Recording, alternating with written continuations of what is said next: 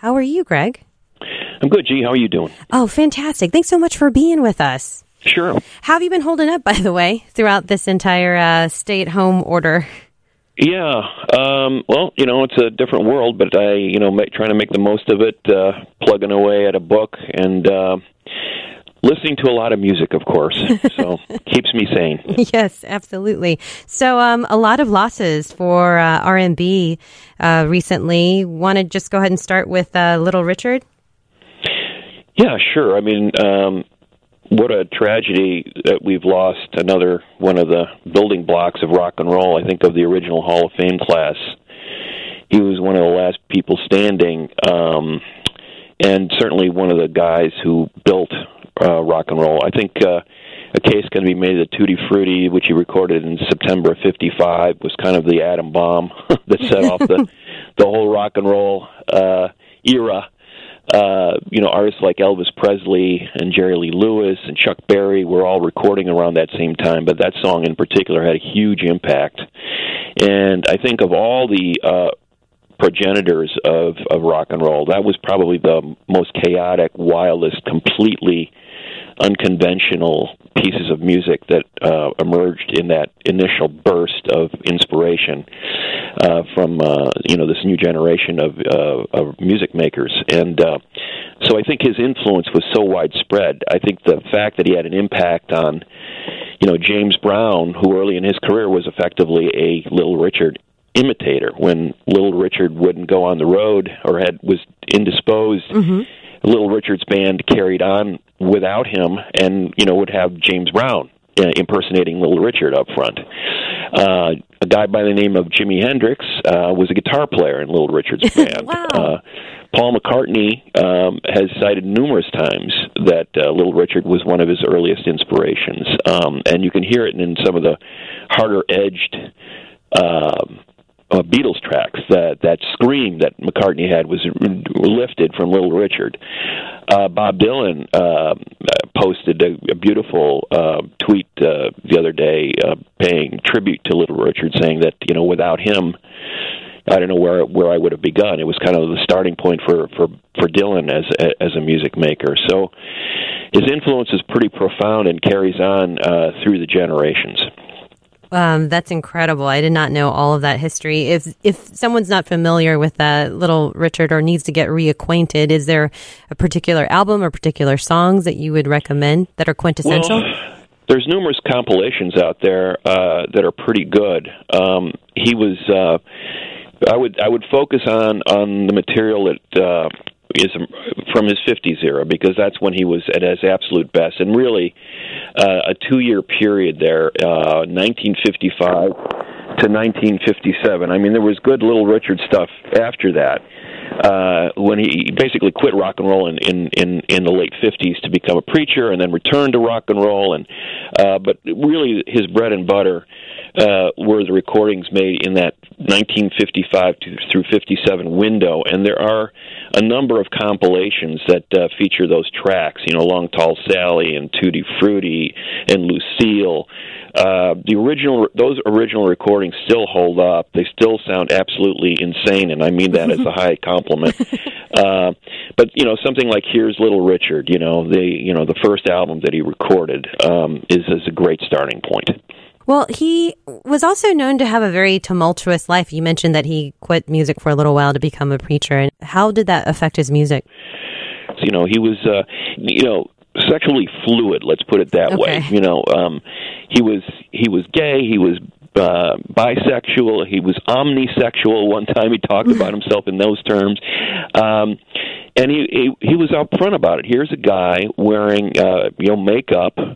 Wearing, various forms of women's clothing on stage, but clearly performing as a man. He said, I'm both the king and queen of rock and roll. That was totally unheard of. Can you imagine a black man in the 50s out of the South, coming out like that in full public view? And I think people were not so much shocked by it, they were eventually won over because he was just so damn entertaining.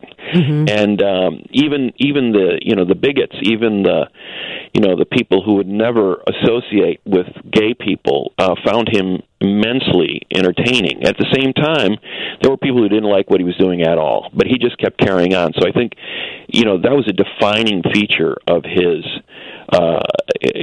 rock and roll persona.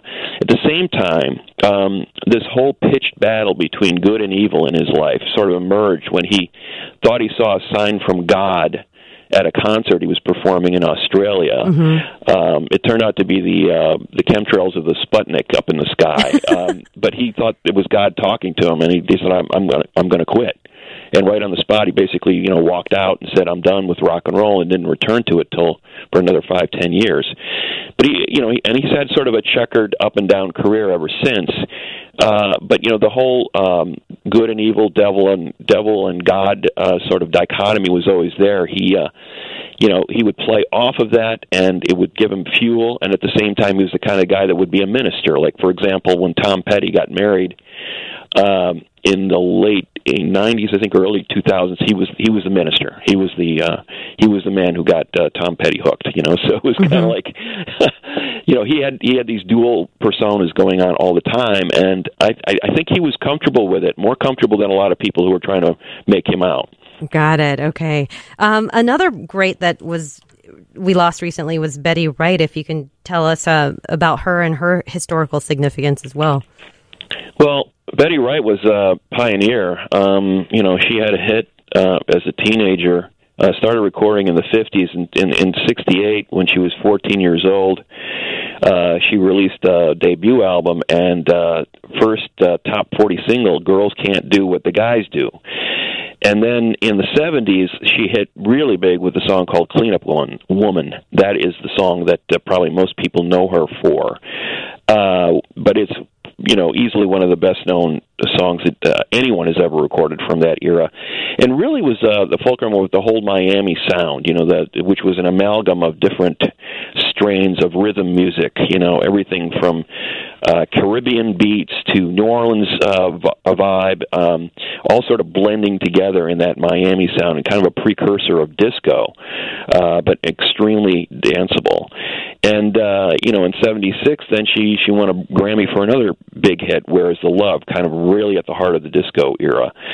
She's been sort of up and down since then, but then experienced a revival because of so much of her music was being sampled by other artists starting in the late 80s, early 90s. People like Mary J. Blige, even Chance the Rapper recently have sampled her music and used it as part of their songs. She even was a vocal coach for Beyonce. So, wow. Beyonce sampled "Girls Can't Do What Guys Do" on that 2006 song "Upgrade You" that she had. But yeah, Beyonce was beholden to Betty Wright, and one of those kind of under the radar careers. A lot of people think of her as a one-hit wonder, but when you really think about it, she was a presence in the music world for 6 decades. She was still pretty young, died when she was 66. So her entire life was really devoted to music, and she had a pretty big impact that a lot of people may not be aware of. Do you feel that, or did she feel that she was fully celebrated in her lifetime? I never got the sense that she was about sour grapes and, gee, I should have been bigger. I think she was very comfortable with where she was at and the influence she had, and I think the fact that all these singers and rappers in subsequent decades paid homage to her and kept her music alive. You get licensing fees when people sample your records. Right. So it wasn't so bad. And I think she was. I think she got to smell the roses. On the way out. I mean, she was acknowledged, and people saw her as a huge influence, and I think that was very satisfying to her. And also Andre Harrell, who was a music executive that worked with Sean Diddy Combs. Yeah, I mean, a lot of people associate Andre with,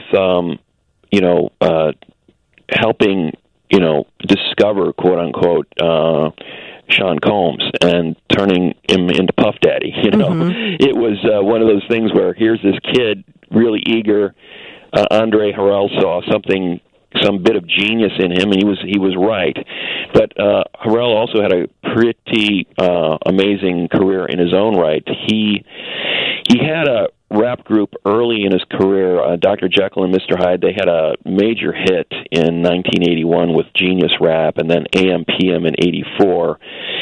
And then, after meeting Russell Simmons, the founder of Def Jam Records, he went to work for Def Jam, and then within 2 years, he was the general manager of the company. And then, after a few years of working at Def Jam, he left and founded his own label, Uptown Records, which is really the crux of his legacy. That's where he ended up signing Puffy Combs, but also in '88 recorded Mary J. Blige. And that was one of those, obviously Mary J. Blige was a huge artist that came up through that label system. He kept on stretching his parameters. I think a genre like New Jack Swing, the Bobby Brown, associated with Bobby Brown and artists like that sort of brought an element of sophistication to hip-hop, or sort of brought a little bit more grit to R&B, depending on your perspective, was pretty groundbreaking. And Harrell was at the ground floor of that as well in the late 80s with the kind of artists he was signing and the kind of records he was putting out. So he was a visionary. And in the late 80s, from the 80s into the early 90s, I don't think there was a more important figure in black music, but I also think that he's been eclipsed since then in sort of the popular consciousness by Sean Combs. But Puffy owes everything to Andre. Andre opened the door for him, and I think these two between them dominated a lot of what R&B and hip hop became in the next few decades. Well, Greg Kot, thank you so much for educating us. I know that you're also working on a book, right? I am. To be determined when it'll be put out, but I am working very hard at it. I don't want to talk too much about it at this point. I'm superstitious about jinxing myself, but I'll be glad to talk about it when and if it gets published. But I've written a bunch of books, and one of the points that I wanted to sort of chase when I left the Tribune was to give myself an opportunity to write another book. My last book was the Mavis Staples book, and I was eager to do something else beyond that, because that was such a satisfying piece of writing, and I just want to keep doing that. Surprised you're still superstitious after such an illustrious career. You spent 40 years at the Chicago Tribune before you retired, and I hear also that another thing that's after your own heart is your organization Over the Edge Basketball. Yeah, I've been coaching youth basketball for 20 years, and we have a program now with about we train about 500 kids a year in this program, but unfortunately we're sidelined at the moment. We can't. Right. We're practicing social distancing by not having practices or games at the current time. But I hope at some point we'll get back together in the gym, because it's one of the things I truly love doing most.